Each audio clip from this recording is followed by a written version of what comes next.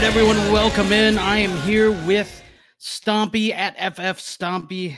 And Stompy, look, we are going to do the start sits here, and I'm looking forward to it, man. We got some really interesting matchups this week. But before we get started, I do want to let everyone know about the Dynasty Crossroads podcast. Dynasty Crossroads is a podcast where Peter Howard and Jake Anderson discuss Dynasty player values from both a film and analytical perspective, helping you make your final analysis on that given player. You can find the Dynasty Crossroads podcast at Podbean, Stitcher, and on iTunes as well. You can also go to dynastyleaguefootball.com and subscribe to the great DLF family of podcasts to find that podcast and many others. All right, Stompy. So since I let the listeners know about that, we have some very, very interesting games to get to go into here. But before we do, I do want to throw it over to Ethan and John.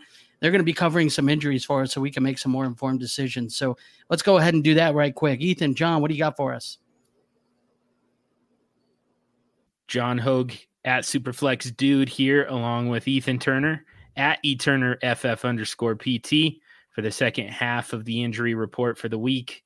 And we'll just jump right in again, Ethan. So some new injuries, obviously the scariest one definitely of the week and among the scariest that we've seen in a long time. Mason Rudolph, the quarterback of the Steelers, took that vicious hit from Earl Thomas. Yeah, this one's tough as a Steelers fan. I think this is one of those hits where, again, I don't think the hit was intentionally dirty. I think that it was an illegal hit. He hit him right on the chin, and basically knocked him out as soon as he hit him. I mean, he was out before he even hit the ground. You could tell. He was out for a while. This is one of those injuries where you kind of take a step back as a fan, I think, and you really look and say, man, these guys are going through a lot for my entertainment. Obviously they're getting paid a lot of money, but the stuff that these guys go through from just a physical aspect is kind of unreal. You know, that's a car crash. I mean, that's every bit of a car crash. I mean, he gets knocked out. He hits his head super hard when he hits the turf again. I mean, he's 6'2", your head falling 6 feet onto the ground, nothing to stop. There was nothing was stopping his head. I mean, he was out cold. So, with all that said, for some reason, and again, I'm going to try not to get frustrated with this because I'm talking as a guy basically from my couch with a lot of injury knowledge, discussing things that are happening that I don't know enough about to really say with 100% certainty. But Rudolph's back practicing, and it's in a limited fashion, but he's got pads on, and the fact that he got knocked out on Sunday for almost an entire minute, he was out. The fact that he's back practicing on Wednesday, it really makes you question. I think it's a bad look for both the Steelers, and we haven't even gotten into the card issue, which we will get into. But for the Steelers, it's a bad look, regardless, because are you really doing what's best for this guy? There's no way his brain has had time to heal in 2 days. It's impossible. I'm sorry. You can come at me. All you football guys can come at me all you want. There is no way that Mason Rudolph's brain has recovered in 2 days. It doesn't happen like that. The NFL has to look at this, and it's a stain. I mean, you got a guy knocked out on national television for a minute, and he's already back practicing. This is just bad look after bad look for the NFL. We haven't even talked about the cart. Everyone was complaining, well, people walk out of UFC fights without a cart. Okay, well, first off, how are you going to get a cart in a cage? That's a stupid argument, one. Two, if that same hit happens in a high school football game, he's leaving on a stretcher, not just a cart, a stretcher. He's getting boarded. And the reason for that is when you get your head hit that hard, your neck, there's a chance that you've broken your neck, and there's no way for you to know that on the field, which is why they typically board people who get knocked out. It's common practice. It's accepted as if somebody gets knocked out, they could have a serious neck injury. So you need to board them and put them out. Again, this is one of those subjects that I wasn't on the field with him. I wasn't making those decisions. I'm sure that I'm not going to go against, I'm not going to speak ill of the medical professionals making those types of decisions because I don't have to make them. I just find it very, very concerning that it wasn't taken into account that he could have a neck injury and they let him walk off the field. Again, I don't know enough about it. It's hard for me to play couch quarterback, but it's just one of those things that you got that combined with the fact that he's already back practicing. We know he got knocked out. Everything in my medical background tells me that this is not, not a good thing. This is not what normal practices would be in this situation if it was a college kid or if it was a high school kid or a junior high kid. So why is it any different when he's 23 and playing for the NFL? I don't know. I don't understand it again, but we'll move on because I'm just going to keep getting frustrated about it. Yeah, that one on several levels just makes no sense. First of all, you're not playing him against the LA Chargers with that pass rush. Even if he were to clear concussion protocol, like what is to be gained by putting him out there and letting him, absorb hits from Joey Bosa and possibly Melvin Ingram. Plus, and then you've got the bye coming up after that. Give him the 2 weeks. I don't know. It makes absolutely no sense not to. But I guess the question for you then would be, based on that, coming out of the bye, do you expect him back in time for that home game against Miami that's going to be super juicy? I guess. I mean, if he's practicing, yes, I would expect him back. Again, there's so many reasons why he shouldn't even be practicing right now that I don't want to get into it. But these guys the NFL plays by a different rule when it comes to concussions. Again, it's not worth me going into. If somebody really wants my opinions, I'll put something on Twitter about it, on why I'm so upset about this from just a medical perspective. But again, I don't get to see Mason Rudolph. I don't get to talk to him. I don't get to hear about why. I don't know enough to tell you that this is a horrible decision, but everything in my gut tells me that it is. So I don't expect him to play this week. Very, very, very likely at this point, based on what we're seeing, that he's going to play after the bye. So another interesting one as far as concussions go, and I mean, I hate to use the term interesting, which is a little bit belittling of what these guys are kind of dealing with, but I think that we kind of get an opportunity to get educated a little bit here on the concussion protocol and what it's like to come back from a concussion. So, we saw that brutal hit on Mason Rudolph. And then, like you said, not only that, I mean, he's knocked out on his way to the ground, not able to brace himself and stop his head from bouncing off the turf and doing even further damage. And, so everybody's just kind of curious about the recovery as far as that one goes. We also have a second one here with Sterling Shepard. Obviously didn't play on Thursday night, but I believe he was concussed in consecutive weeks, right? He took a week. He had a week where he missed. So he did. Okay. He did have a week off between, but it was basically 2 concussions within the span of a month. Yeah. So consecutive games played, he was concussed. So I guess the question there, beyond can we expect him back in week 7? I think that the bigger question is, 2 concussions, one on top of the other like that, does that raise more concerns for you? Does it mean more time spent in a concussion protocol? Does it make it worse and mean more time missed to have a second concussion that soon after the first? Yes. This is again, it's not interesting because these are real people that are dealing with with brain injuries. Concussion is a brain injury, but it's interesting because it's so counterintuitive to what happens if you or I gets a concussion, and how we would be approached as far as treatment. That's what makes it interesting to me. You know, a high school kid gets a concussion that's diagnosed. Very likely he misses multiple weeks. With Shepard, he comes back in 2. He gets a second concussion. Okay. We talked about it with Rudolph. His brain didn't have enough time to heal. Shepard's brain didn't have enough time to heal either. Yeah, maybe the symptoms don't persist.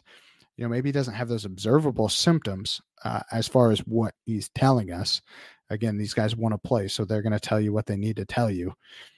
But the fact he's had 2 concussions in a month, each concussion, just in general, the evidence shows each concussion makes you more susceptible to another concussion, and the symptoms tend to last longer. So yes, it's much more likely that he misses more time with this concussion than he missed with his previous concussion.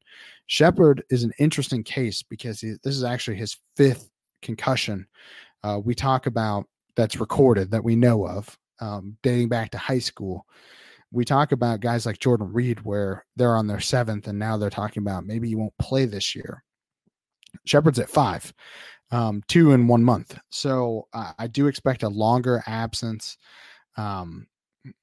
Luckily he has a 10-day break. So he gets the 10 days off after the Thursday night game. You know, he's not playing in that game. So is that enough time? Maybe. I still think that he's probably going to miss at least 1 more game after that, to be honest. All right. And then moving on from the concussions, at some point we're going to need to do a longer episode where we just kind of get into the science of that a little bit, so people have a better understanding. I know. Yeah, it's a complex. I mean, medical. I'm talking as a medical professional. We don't know enough about them yet to say for sure if it is or is not. My personal opinion is that we are going to reach a point in the NFL where if you get diagnosed with a concussion, you're required to miss at least 1 game. So where basically if you get concussed in week 1, you can't play week 2. And I think that is where it's going to head to. I think that's where we're heading, because the more often you see these guys like your Jordan Reeds of the world where they can't play because their concussion symptoms are lasting weeks and months, the more you're going to say, okay, maybe we're just pushing these guys back too quickly. I worry about Mason Rudolph, especially because if he comes back and plays this week and gets another concussion, he's putting his long-term health at serious risk. I mean, just very serious stuff. Second concussion syndrome is a real thing, and it's life-threatening. So we're not talking about just like a sprained ankle here. This is just your brain. So I would love to go into it long form because I think it's just again, it's hard because it's not interesting, but it's fascinating to me to kind of understand it and try to articulate it to people that maybe don't know as much about it. Yeah. And I think it's important, and I think it's really useful for people. So especially as that research kind of develops and the concussion protocol becomes more refined. But yeah, for our purposes where we're trying to get through it as fast as possible, we'll have to move on for now. But yeah, we're definitely going to have to revisit that with a little bit more time to spend on it. So his teammate, though, Evan Ingram, missed the Thursday night game as well. Do we expect him back fairly soon? I actually do. He's dealing with an MCL sprain. From all accounts, this is pretty minor. I think this is missing Thursday is a precautionary take just to give him that extra 10 days to recover. The MCL heals itself for the most part. So if it's a minor sprain or strain, it's really not something that I'm super concerned about. He did have an MCL injury last year, and I think he missed 2 or 3 weeks. So 2 weeks is pretty, if it's a minor issue, I think that's plenty of time for him to come back. All right, we'll get on. We'll get to some updates here on some guys who have been injured and been missing some time, and kind of some expected return dates possibly. So first up is AJ Green. So Green is still recovering from the ankle injury he had in the preseason. He's already been ruled out for week 6. So don't expect him back this week. I still think we're a couple weeks out before we're even talking about him returning. So again, Green was almost guaranteed to be a bad draft pick this year in fantasy because he's just not going to play enough games, even if he's elite, to justify where you had to take him and how much time he's missing. I mean, yeah, it's great that you have AJ Green, and even if he puts up 20 points and you win 2 more weeks, I mean, you're talking about losing out on 6 or 7 or 8 weeks of production. That's just kind of crazy to me from a fantasy perspective. So, yeah, I expect Green back soon, somewhat soon, sooner than where he was week 1. But again, I still think you're probably going to be disappointed. How about Case Keenum? He missed week 5. Do we expect him back for week 6? And if not, is it more of a long-term injury?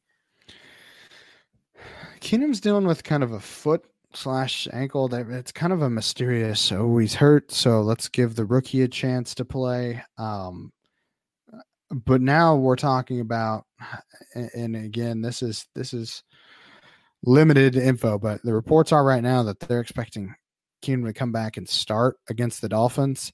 Not sure that's the best idea, but man, it really looked like Dwayne Haskins wasn't ready. So, if Keenum is the guy that you want playing, you got to start your guy. I think the Redskins are trying to maybe win. The Dolphins definitely aren't. So, I don't know. I'd probably stick with the rookie just from a confidence perspective. You got to see what you got. If you're going to have a bad team, you might as well know. So, I think they should throw the rookie in there, but it looks like Keenum's going to play. How about Sam Darnold? We've been without him for a month now. Week 2 through week 5. Yeah, so right at a month, dealing with mono, kind of a weird, we've talked about it multiple times, so I won't get into it. The big thing, we were waiting on his spleen to shrink back to an acceptable level because the spleen swells when you deal with mononucleosis, the mono, basically your spleen swells, and it could be hit and ruptured. So that was the big concern. That was why he wasn't playing. But all the signs are pointing to him starting week 6, so he should be good to go. Nice. What about Drew Brees with that thumb injury? He's now missed 2.5 weeks essentially. Is there a return on the near horizon here? Brees is dealing with this. He had UCL surgery, which is basically the ulnar collateral ligament in the thumb, also called skier's thumb if you want to Google it. But he's throwing footballs on Instagram. Okay. I always kind of it's not to say he's not throwing footballs. I'm sure he's throwing footballs just like Andrew Luck was running. That doesn't mean that he's like ready to throw footballs in an NFL game. It's not the same thing. So again, I think all it's telling us is that he's on track to return in that 68 week mark. Maybe he comes back a couple weeks sooner, but if Teddy Bridgewater can kind of hold the ship at that 500 level without him, they're going to give Brees as much time as they need. And how about Tyreek Hill? We've been without him since early in week 1. Is his return imminent? I think Hill's return is imminent. He's practicing. He's still limited this week as of Wednesday night. So hopefully he gets some full practices in, but they were talking about possibly starting him. The team didn't look as good as they have been in weeks past. They obviously took a loss at an indie team that has a pretty good defense, but I think they're looking for that spark that Hill provides. I mean, obviously an elite wide receiver, not an elite human being, but an elite wide receiver nonetheless. And so I think we could be looking at a return this week for Tyreek Hill.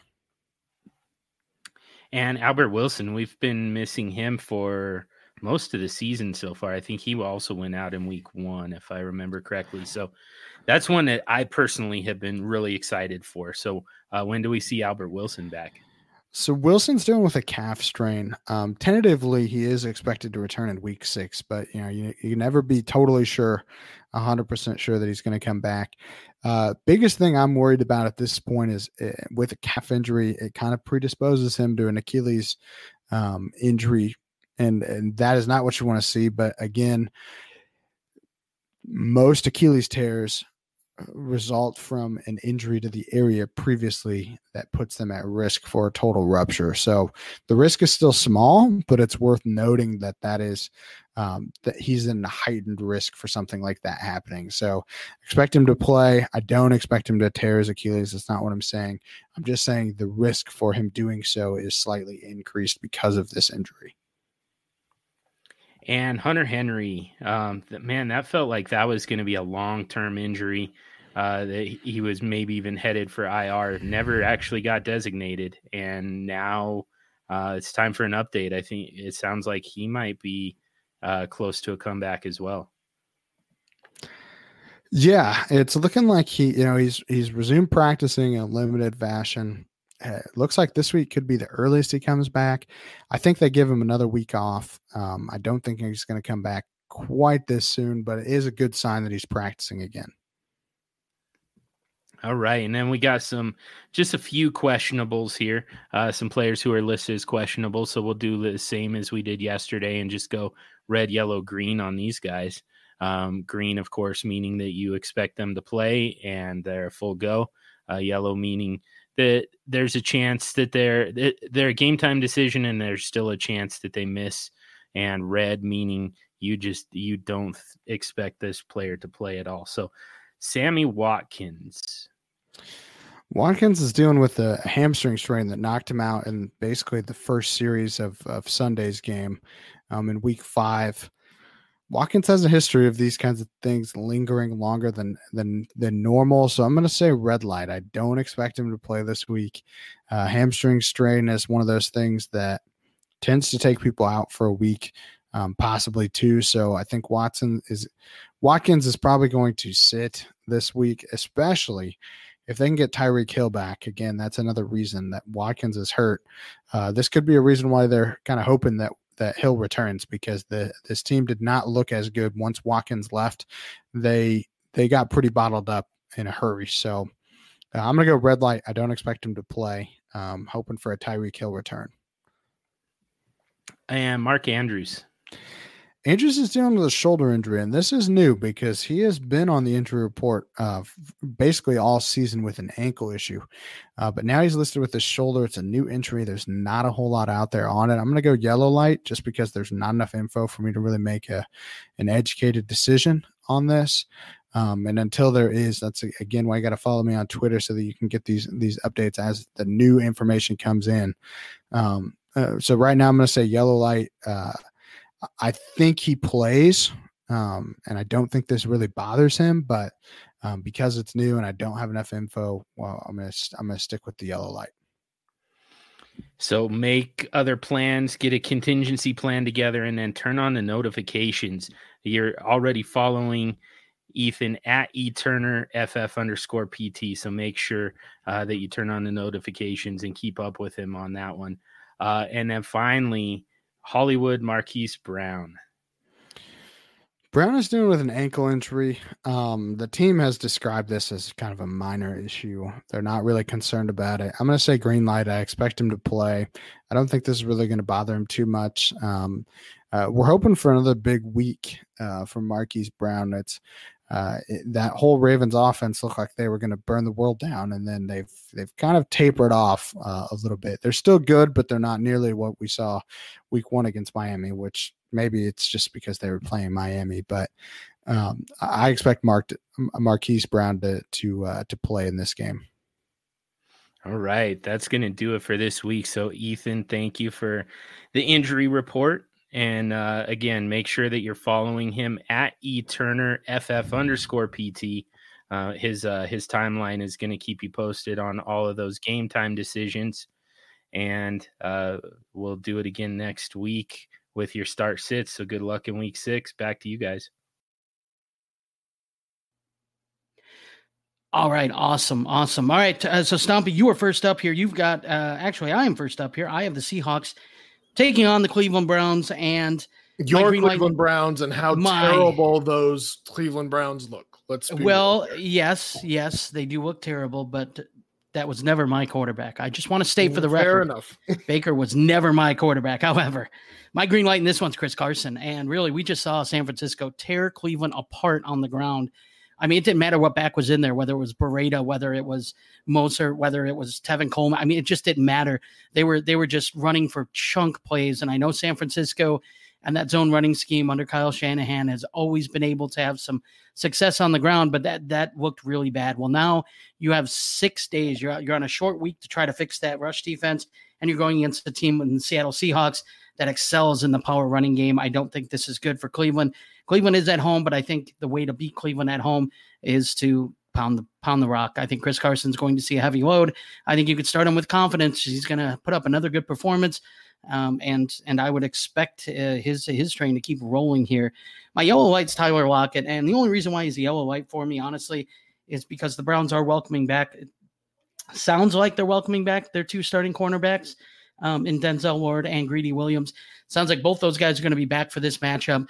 So those corners are pretty good, and I expect them to be, keyed in and trying to lock down Tyler Lockett. I expect bracket coverage on him, make somebody else beat you in the passing game type thing. So I think this might be a tough one for Tyler Lockett on the road going to Cleveland. I think he's going to be the guy that they're going to try to take away in that offense.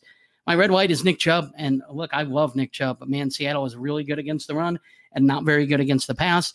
If you're going to beat them, you have to figure out how to block up front for Baker, and Baker's got to figure out a way to get the ball out of his hands quicker. But you do it through the air. Unfortunately, you don't do it on the ground. So to me, hey, look, I know if you have Nick Chubb, you're starting him. He's one of the top 5 or 6 running backs so far this year. So you're going to use him, but I would just say if on the, the off chance you have some better options, I think this would be a week where you didn't really have to throw him out there. And if you do, just temper your expectations. I just don't think he's going to put up his best numbers in this matchup here. I could see him getting ignored, honestly, a little bit in that rushing attack. So, Stompy, you have the Texans and the Chiefs next. But before we get into that, do you have anything to add on my Seahawks and Browns analysis here? Yeah, I mean, I guess, and this is coming from a guy who has a Chubb for Chubb. Every time I talk about Nick Chubb, I have to say that. I can't necessarily get behind the red light on Nick Chubb now. The Seahawks have given up 37.1, 21.9, and 20.7 fantasy points to running backs over the last 3 weeks. A significant portion of that was in through the air, and Nick Chubb, while he has been more involved through the air, I mean, he has 4-4, 7-4, and he only had 1 target last week. But he's involved. He at least has 20 targets on the season, which is almost as much as we saw he had last season. And he just put up 87 yards on the ground against arguably the best. I mean, maybe it's kind of a who's second best defense right now to New England. But I mean, San Francisco's defense has been playing out of their minds. I believe they are first overall against the run in terms of DVOA. They've allowed, I believe, the fewest fantasy points to running backs on the season. And Nick Chubb, while he didn't have a fantastic game, he had the best game to date against the 49ers, and the Seattle Seahawks are not the 49ers. So I don't necessarily agree there. I can agree that he's a bit of a yellow light there, but he gets so much volume on the ground, and he is the only running back that's really getting touches that I don't see him so much as a red light this week. Now, somebody like Jarvis Landry, maybe Odell Beckham is kind of what I'm looking for red lights in terms of the Browns, because I don't know what's going on. There's a perfect storm of Baker having a sophomore slump, being exposed as not nearly the quarterback that he was his rookie season, bad play calling from Freddie Kitchens, and they should be giving it over to Todd Monken. And then what amounts to probably the most devastating trade was trading Kevin Zeitler for Olivier Vernon. And that has affected the offensive line there. So I think, like you said, I don't think you're ever going to sit Nick Chubb because, and I will argue this till I'm red in the face, Nick Chubb is arguably the best running back on the ground in the game right now. So I don't necessarily agree there. Everything else I'm on board with, though. Yeah, that's a fair point. I mean, again, Nick Chubb is going to be a guy you're going to start week in and week out.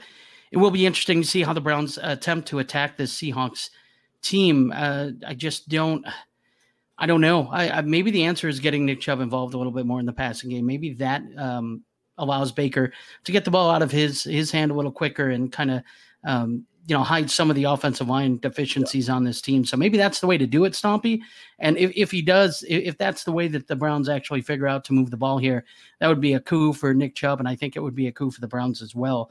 All in all, and Landry and maybe Ricky Seals-Jones and OBJ might be the guy that's left out here. Of course, we've had rumors this week that they're shopping OBJ, so who knows what's going on in Cleveland right now? Yeah, we'll see about. I don't know how much stock I put into that, but let's go on to the next game. You have the Houston Texans going to Kansas City to take on the Chiefs. I expect about 1 million green lights in this one with the offenses running rampant, but I could be wrong. So let's see. Who do you got for your green, yellow, and red lights here, Stomp? Well, I think you're right that you want to be starting most of your Texans and Chiefs. The over-under for this game is 56, so this is going to be extremely high scoring. Two not very good defenses, two very good offenses. So obvious green lights, Patrick Mahomes, Deshaun Watson. They're going to be a lot of scoring again, you're going to throw the ball, obviously, to get those scores. And the guys who are benefiting from throwing, Tyreek Hill, if he plays, he's been limited this week, so we'll see if he plays this week. If not, then it's probably Mecole Hardman and Byron Pringle. DeAndre Hopkins, I know he's had a rough go early on, but when you're facing the Chiefs and you're going to be throwing a lot, DeAndre Hopkins obviously has to be involved. Obviously, Will Fuller with Kenny Stills out. Will Fuller has returned, or at least last week he returned to Deshaun Watson's favorite target with over 200 yards and I believe 2 touchdowns. Maybe it was 1 touchdown. No, it was 3 touchdowns. I apologize. He had 3 touchdowns last week. Yeah, it was 3 touchdowns, and he was tackled at the 1 twice. There you go. So, I mean, Fuller, I think, is a green light this week, especially with that Chiefs secondary not very good. Yellow lights are the running backs. So, Damian Williams, LaShawn McCoy, Carlos Hyde, Duke Johnson, all yellow lights. Obviously, they are in somewhat of committees, so their ceilings are limited. However, Damian Williams saw 9 carries to McCoy's 0 last week, and he actually saw 4 targets to McCoy's 2. So that. Wait a minute. Real quick. I noticed something here, Stompy. Yes. I noticed that you mentioned the running backs, and you mentioned Williams and McCoy and Duke. Did you mention Carlos Hyde as well? I did. Oh man, that's interesting. So Carlos Hyde's not on your red white, even though he's just a Jag, right? Yeah, I hate it so much. But I think that says more. Well, actually, it does say something about Carlos Hyde this season. I don't really understand what's going on there. Obviously, the running, the run blocking has been a lot better for the Texans this season. Carlos Hyde has benefited from that, though Duke Johnson should be getting more touches, which is absolutely crazy that you would trade for Duke Johnson and then not use him whatsoever. But yes, Carlos Hyde is a yellow light. Kansas City Chiefs run defense is not good. And Carlos Hyde has actually looked surprisingly good thus far. So I don't know if that's taking the L, but I don't know. Whatever, James, shut up. No, that you're fine. You're fine. I admitted that I think he's just a Jag too, so I'm eating a little crow at this point right now as well. But back to Damian Williams and LaShawn McCoy, and I'm gonna pull up their snap counts here really quick. It was just interesting to me that Damian Williams, after being out 2 weeks, took over that backfield basically. I mean, they didn't obviously give the running backs too much in terms of the touches, but yeah, Damian Williams saw 35 snaps to McCoy's 14. So it's Damian Williams' backfield once again. But McCoy is there. He will get some touches. So his upside is limited. And then a surprising yellow light here is Travis Kelce. Obviously, you're not sitting him top 2 tight end, probably the best tight end in the league. But the Houston Texans have been fantastic against tight ends. They've allowed the second fewest fantasy points to tight ends this season. And it's not as if they've faced a easy schedule. I mean, they've had at least over the last 2 weeks, they've had Greg Olsen and Austin Hooper and held those two to 8 catches on 13 targets for 61 yards. Hooper last week put up 11.6 PPR points. So yeah, Kelce's going to get volume. He's going to get yardage, but he's probably not going to be the top tight end this week. And that's especially true if he goes back and gets more or pulls some of those targets away. I've already mentioned Byron Pringle. He caught 6 of 9 targets for over 100 yards and a touchdown last week. Sammy Watkins did not practice for 2 days in a row and has a hamstring issue, as Sammy Watkins does. And it seems like Byron Pringle now is benefiting from that instead of Demarcus Robinson. And then I also put Darren Fells? Who knows what the name of the tight ends for Houston? It's Darren Fells. It is Darren Fells, yeah. But yeah, I mean, it's best guess who's going to get the red zone targets, but they have 7 combined red zone targets, I believe, this season. Darren Fells has 2 of the last 3 weeks, he's had double-digit fantasy points, and Kansas City has not been good against tight ends. They are giving up the 6th most fantasy points to tight ends this season, and if Darren Fells proves to be a red zone weapon for Deshaun Watson, from here on, he may get an opportunity or 2 in the red zone or in the end zone against the Kansas City Chiefs. So he is also a yellow light for me. And then red light Kiki, he had 3 catches for 72 yards. I don't know how much you can really expect that from Kiki, especially with Duke there, especially with Darren Fells there. I mean, it might be a high enough volume game that you do see him get respectable numbers, but I'm not going to bank on that. So he's basically my only guy that I'm not really trusting to start this week. Yeah, and that all makes sense to me. I think there's a lot of red and or a lot of green and yellow lights in this one. Like would be expected, the red white of Kiki. I think you're right. Consistency is going to be a big issue with him. Looks like he's going to be a boomer bust type play. A guy who's going to either haul in that long catch or 2 to make his day, and if not, then you're going to expect single-digit fantasy points. So that's a good bench in my opinion. Next game I've got stuff. Yeah, why don't you tell me about what could be either the worst game of the week or the most exciting game of the week? Yeah. This one I guess could go either way, but even if you're excited about it because one of these teams is going to be the front runner for the number 1 overall pick after this week, and that's the Redskins going to Miami to take on the Dolphins. This one's interesting. Neither of these teams like to play defense, but both offenses have been kind of inconsistent. So my green-white here is Terry McLaurin. Look, he looks to be healthy. Xavier Howard has not been the cornerback 1 that we've expected him to be in past seasons. And I think with Case Keenum back at the helm, it sounds like he's going to be the starting quarterback again this week in Miami.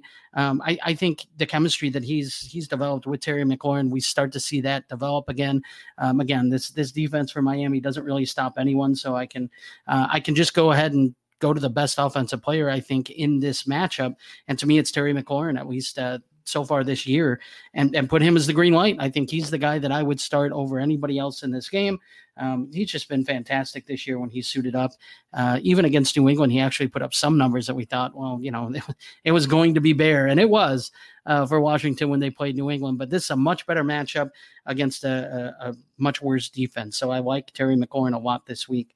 My yellow light here, Stompy, is Adrian Peterson. And it sounds like Bill Callahan wants to run the ball, and it seems like that's going to be kind of going to be what they're going to do. That's the approach they're going to take, is to run the ball a little bit more. And I that goes a little contradictory to what I said about Terry McLaurin being my green light. However, we haven't really seen a consistent running game from this Washington Redskins team all year. Adrian Peterson has struggled mightily even when given the opportunity. And I don't know that Chris Thompson's the back that they're going to use when they're trying to pound the ball, in between the tackles 20 times. So if that's the case, if they are really going to commit to the running game, I could see Adrian Peterson putting up some decent numbers and being fantasy relevant.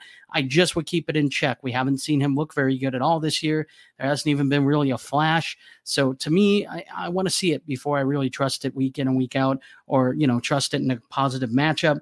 So for me, this is, if you have some bye week issues and you need a flex play, I could see putting Adrian Peterson in there. I just wouldn't expect the world because we're hearing that they're going to run the ball more. I wouldn't expect his numbers to skyrocket because, Washington's committed to the run. I just don't think they have the personnel to make that a weekly play. And we'll see how committed they are to it this week. We've heard coaches talk about, this and that and the other thing, and, talk up one player just to not use them. So, we don't really know. It's kind of a wait and see approach.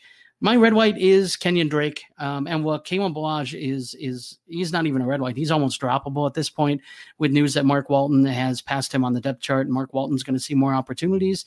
I think this Miami team is playing for the future. I don't think anybody really is going to debate me on that.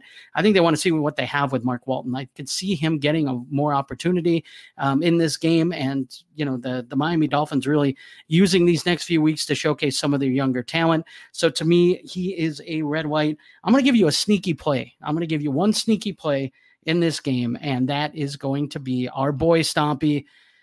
Bird alert, Albert Wilson is finally coming back, and he's playing a Washington defense that stinks. Preston Williams has been good, but he's had some concentration lapses and had some mental drops, over the course of these last couple games here. So I think Albert Wilson, all he needs is one big play to make his day against this defense. They're susceptible to giving up that one big play. I really am excited for Albert Wilson to kind of see his first extended action of the year with Josh Rosen. I really want to see how it goes this week. Sounds like he's not going to be on a snap count or anything either. So if that news continues and that's a positive trend, I wouldn't mind throwing Albert Wilson out there as a deeper play if you really are hit with bye weeks. What do you think, Stomp? I can only hope that Albert Wilson actually does something this week. We'll see. If there's going to be a week, it's going to be this week that he actually does something. I actually have Adrian Peterson as a green light this week, believe it or not. The Dolphins have given up 7 double-digit fantasy days to running backs in 4 weeks. That's absolutely wild. 3 100-yard games already. 5 touchdowns on the ground, another 2 through the air. They are just so tremendously bad against running backs that I really think Adrian Peterson's going to have a huge day, like top 12 type day this week. So he's extremely startable for me. But I get why he's a yellow light for you, obviously. It being temper expectations for us, startable, but temper your expectations. Adrian Peterson just has not looked good this season. That offensive line has not looked good. And, you do have to temper expectations a little bit with this running game. Another interesting one that I like this week is Case Keenum, who seems to first and foremost, God knows what's going on there anymore after the firing of Jay Gruden, and now they've had 3 quarterbacks play already. But it seems like Case Keenum's going to start. Case Keenum had a fantastic start to the season. Then he kind of threw up a couple duds there. But Terry McLaurin did well with Case Keenum. So I like Case Keenum this week. Obviously, Miami is a tremendously bad defense, and everybody's going to put up fantasy points against them. So, like you said, if we're entering bye weeks, and if you're hurting for a quarterback, Case Keenum's really not a bad option for streaming. I'm actually considering starting him over Kirk Cousins this week, despite Kirk Cousins playing Philadelphia as my QB2 in one of my SuperFlex leagues. Wow. Yeah, that's something, because I really like Cousins' matchup this week against an Eagles defense that's really giving up a lot of yards through the air. Kirk Cousins coming off his first 300-yard game. But no, I think I think you're right. I think Case Keenum is definitely startable this week. The Adrian Peterson thing, I could definitely see him going off and having a top 12 week. I think that's in the realm of possibilities for his finishes. I also feel like he could be outside the top 24 when all's said and done. So he's a little bit of a risky play for me. He's a high upside guy, so I get it. If you're projected to lose and you need to take an upside play, I know it's hard to say this or weird to say this, but Adrian Peterson to me is a high upside play this week. So I think that's kind of where he fits in for me. But Stompy, let's go to the next game. You have the Baltimore Ravens hosting the Cincinnati Bengals. This one's really interesting. I'm kind of all over the map on these players. Help me out here. Who are the green lights? Who are the red lights? And who are the yellow lights that we proceed with caution on? I think this is another high scoring game this week. The over under is 48.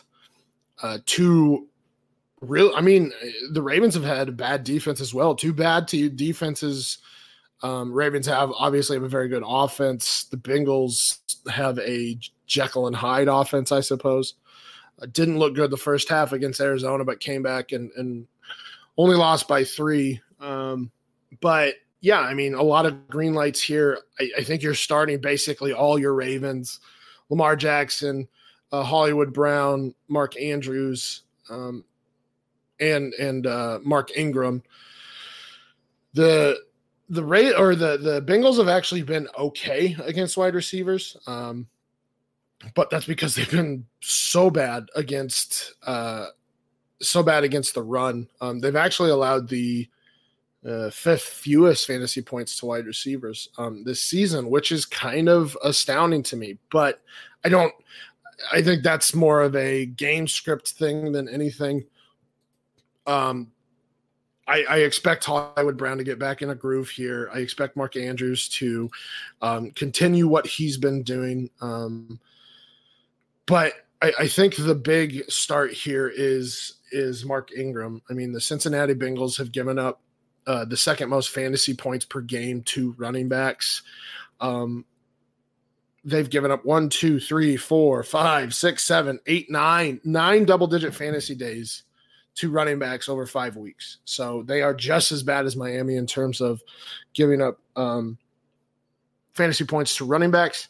So Mark Ingram is almost arguably the start of the week this week in terms of running backs, maybe of all the positions. I think he's just going to absolutely run all over the place on the Bengals, and it's going to be, I think, a lopsided score because the Ravens offense is just that good.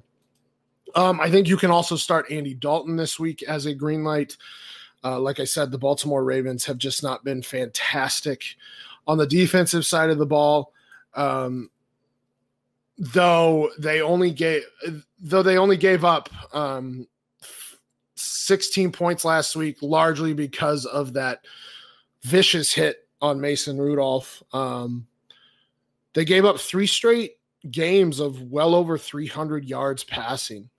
And now Tony Jefferson is down with, I believe, a torn ACL. Jimmy Smith, I don't know if he's back. So, yeah, that outside receiver might be shut down with Marlon Humphrey, but I think Tyler Boyd's a good green light start here. Andy Dalton's probably going to have a good game and is a streamable quarterback as well. And like I said, Boyd is a green light. He's stepped up into that wide receiver 1 role like many thought he would, and AJ Green is on the way back too, so it might get even better. Yellow lights, I think on Tate might be startable this week. If the Bengals are going to have to throw a lot, on Tate has a chance for a touchdown and a few targets. So if you're in need of wide receiver help over these bye weeks, on Tate's not a bad start. Joe Mixon, the numbers are a little bit sneaky on the Ravens against running backs. And again, that's because of game scripts with the Ravens. They just score a ton of points. And while the Ravens have only given up, they've given up the 15th most fantasy points to running backs. So they're really middle of the pack. They have actually given up a lot of yards, especially over the last few weeks. They've given up 5 double-digit fantasy days since week 3 over the last 3 games. They gave up that 165-yard game and 3 touchdowns to Nick Chubb. Connor had 55 yards and a touchdown as well. LaShawn McCoy had 54 yards and a touchdown, and they give up a few receptions and targets per game. So Joe Mixon might be in for a decent day, though. Game script might take him out of that a little bit, so his ceiling might be limited. So that is why he is a yellow light. Willie Snead leads the Ravens wide receivers in terms of snap share. He is also a yellow light. He's got a couple touchdowns this week or this season. Tyler Eifert, Ravens haven't been good against tight ends, so he is a yellow light. And then I actually put Gus Edwards as a yellow light, and that's just how bad this running defense is Gus Edwards might get in there and might get double-digit carries and might get you 50-plus yards and could score a touchdown. And that might be more of a sneaky DFS play. But, yeah, I mean, if you are in dire straits, Gus Edwards is not a bad play this week. And then red lights, Justice Hill just hasn't been on the field. He has not been a threat whatsoever to Mark Ingram like many have thought. And then Gio has not gotten as many snaps as we thought, nor has he been as involved as he has in the past. Yeah, I really like that, Stompy, especially the Gus Edwards call. I mean, when you said, what was it, that 9 different running backs have had double days, or is it 9 different running backs? Yeah, nine different running backs have running had backs double-digit fantasy point days in 5 weeks. Which means, I mean, that's just it. And Gus Edwards has been involved. You know, this team runs the ball enough, and Gus Edwards has seen some carries. So it might not take many carries for him to get to those double digits against this run defense. So I love it, Stompy. And I mean, if he if he has like a goal line touch, I mean, he's basically made your day right there. Yeah, well, there you go. Yeah, absolutely, for him to get to double digits. Stompy, before I go into my next game, I do want to let our listeners know about our sponsor, the FF Mercenaries. Listen, a goal without a plan. So stop wishing and start planning for your fantasy championship with the Fantasy Football Mercenaries. Love it when a plan. And this A-team of fantasy football minds is here to help you map out your path to fantasy glory. Whether you're looking for draft strategy during or through dynasty roster consultations, in-season support, alternate score DFS expertise, the Mercs are there to help you develop and execute the strategy that will help you destroy your league. So sign up now for your one-on-one consultation with a strategic specialist for your unique and specific needs. Be sure to visit ffmercs.com. Promo code SuperFlex Show. All right, so Stump, the next game I got for you, I have the Saints and the Jaguars, and this to me is a very interesting game. This game changed a little bit because it sounds to me like Jalen Ramsey is going to play. He's practicing, okay? And if he's practicing and he is going to play, that means that he's going to be on Michael Thomas. I believe he's going to shadow Michael Thomas, and to me, that's man, I mean, that takes him away, you know, that really lowers my expectations on Michael Thomas. And look, I love Michael Thomas. I love what he's able to do. He really wins at the catch point, and he's able to do things even while he's covered. So I think he still may have some fantasy impact, but I don't know that my green light's going to be. I really feel like the Saints are going to get him involved. We look at what the Jaguars did last week, and while it was an entertaining game for us to watch, at least when they took on the Carolina Panthers, McCaffrey did. And look, there is no back in the league that is Christian McCaffrey, but Alvin Kamara is probably the closest comparison I have to him. I think Alvin Kamara can have a really nice game here against this Jacksonville defense, especially if they're going to try to take Michael Thomas away. I think Alvin Kamara is going to be the focal point of this offense, and I really, really like his chances of putting up a monster day. The blueprint's out there. We just saw it last week on how to do that against this Jags defense. Now the Saints have to follow it. Look, they're on the road here. They're not at home. Teddy Bridgewater is going to have to score some points, I think, and I could see Alvin Kamara being the beneficiary of that, at least the main beneficiary of that. So he's my green light. Walk him and wote him. I think you can expect big things from Kamara this week. My yellow-white is DJ Shark. And look, I like DJ Shark a lot. He has had a fantastic year. He seems to catch a touchdown all the time, but he is going to be locked up with Marcus Lattimore, I would think, more times than not. And that's a problem because Lattimore is very, very good against opposing wide receivers. So expectations, look, you can't sit him. He's been too good. There's no way you're sitting him at this point. You have to start him. You have to play him. But if you do play him, just temper your expectations. Lattimore is a very good corner. I wouldn't expect a big week for him. I think best case scenario, you hope that he gets 30 or 40 yards and finds the end zone to kind of save his fantasy day. I don't expect big things. My red-white here is Teddy Bridgewater. And look, I have a feeling they're going to rely on the running game, on short passes to Alvin Kamara, and I don't know that that's going to get Teddy Bridgewater the numbers that is that is going to make him fantasy relevant at the end of the day. So obviously there's not a lot of guys that I'm putting on the red-white list with bye weeks and such, but if you have a better option than Teddy, start him this week. I really feel like he could struggle again. Jalen Ramsey is back. If he can't find a way to get Michael Thomas the ball, this passing game really struggles. They have Alvin Kamara. Jared Cook hasn't been great. Ted Ginn Jr. hasn't been great. We've been waiting on other receivers to kind of step up like Traquan Smith, and we just haven't seen it. There really isn't a lot of receiving options on this team right now. The main ones are Alvin Kamara and Michael Thomas. If you can find a way to take one of them out of the game, you're going to have to rely heavily on the other, and I think it affects Teddy Bridgewater. I don't know that he's as good as Drew Brees is. My red-white of this game is Teddy Bridgewater. So, Stompy, am I off on this one, or you kind of see things the same way? Well, so I'm not going to say I don't think you missed your green light because I do think that Alvin Kamara, obviously, he's a green light to me regardless. And the Jaguars' run defense has not been good this season. They've given up the 8th most fantasy points to running backs this season. And like you said, CMC just absolutely tore them apart. But I think you missed in terms of who the ultimate green light of this game will be. And I think it's D.D. Westbrook. The Saints, I'm going to kind of read off some stats. So the Saints have just not been good against wide receivers in general, but I'm going to read some stats off to you. So Kenny Stills had 12.7 fantasy points in week 1. Cooper Kupp had 17.6 fantasy points, 120 receiving yards. Tyler Lockett had 154 receiving yards, 1 touchdown. And Chris Godwin had 125 yards and 2 touchdowns for 31.5 fantasy points against the Saints. You want to tell me what they all have in common? I think a lot of those guys do their work from the slot, don't they? Yes, they do. And I believe all of them have over a 50% snap share from the slot.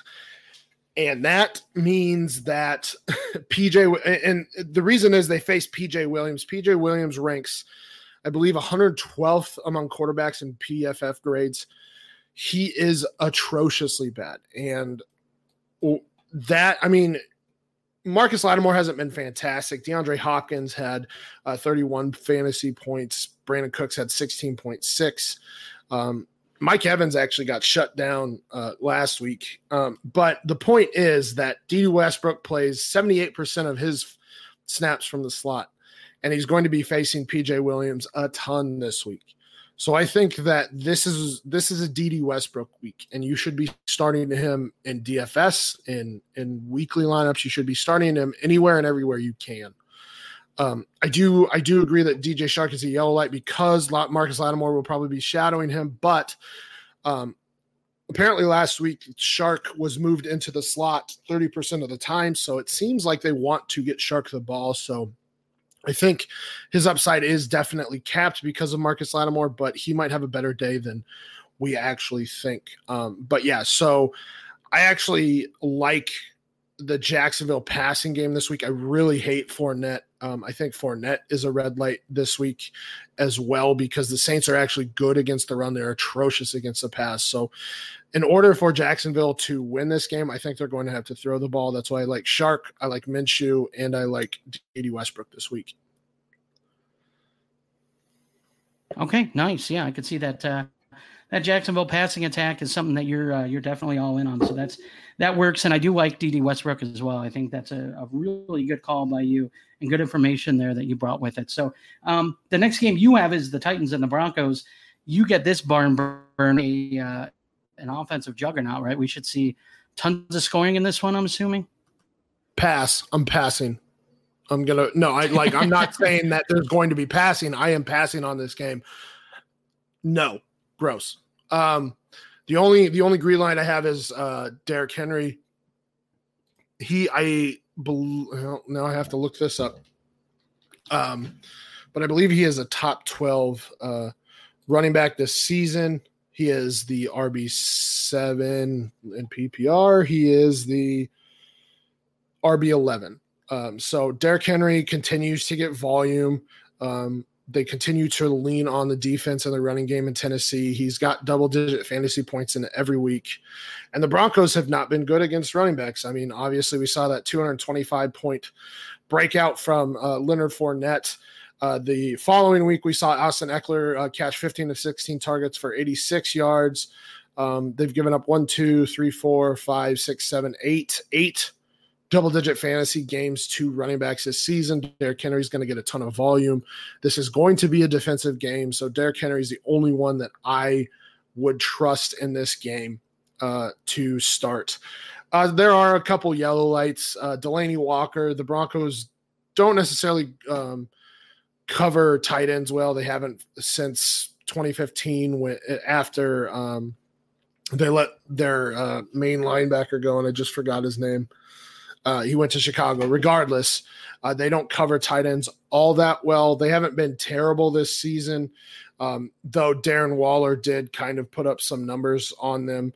Delaney Walker seems to be or has come back and been Marcus Mariota's favorite target again this season, as he has throughout his Marcus Mariota's career. So Delaney Walker probably will get enough volume to make him viable this week. Noah Fant, I think, has a good chance to do something this week. He's a yellow light as well. The Titans have given up the 7th most fantasy points to tight ends this season. They've allowed 3 double-digit fantasy games to tight ends, the most recent being 130 yards to Austin Hooper in week 4.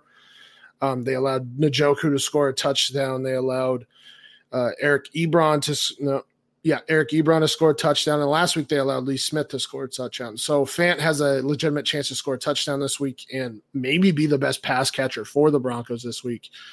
Phillip Lindsay, listen, the guy keeps producing.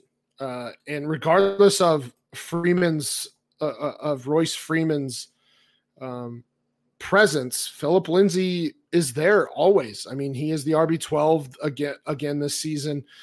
He has double digits in all but one game. He is very involved in the passing game. While the Titans have been good against running backs, Phillip Lindsay's just is involved in every aspect of the game and should be able to get enough volume to score a decent amount of fantasy points this week. So he is a yellow light just because the Tennessee Titans are good against running backs. I think Emmanuel Sanders will be okay this week. The Titans are good against wide receivers, but if there is a position that they do give up fantasy points to, it's that wide type, that flanker type wide receiver. Jarvis Landry had double-digit fantasy points. T.Y. Hilton had double-digit fantasy points. Shark and D.D. Westbrook had double-digit fantasy points. Mohamed Sanu had double-digit fantasy points. And then Duke Williams and John Brown had double-digit fantasy points. So I think Emmanuel Sanders, of the 2 wide receivers for the Broncos that you would trust, will be the one that will be okay this week. That's it for the startable guys. There are a lot of red lights here. I'm not starting Joe Flacco. I'm not starting Mariota. Again, 2 very good defenses this week. The Broncos have allowed the 2nd fewest fantasy points to QBs. The Titans have allowed the 12th fewest fantasy points to QBs. So I think this is going to be a running defensive game. And then Corey Davis just doesn't get enough volume. I think he's had 1 good game this season. AJ Brown, I don't think you can expect the efficiency, but to continue. But the Broncos are extremely good against wide receivers, even after they've lost cornerbacks. So, I mean, don't trust any of the pass catchers really in this game, except for the ones I listed in the yellow lights.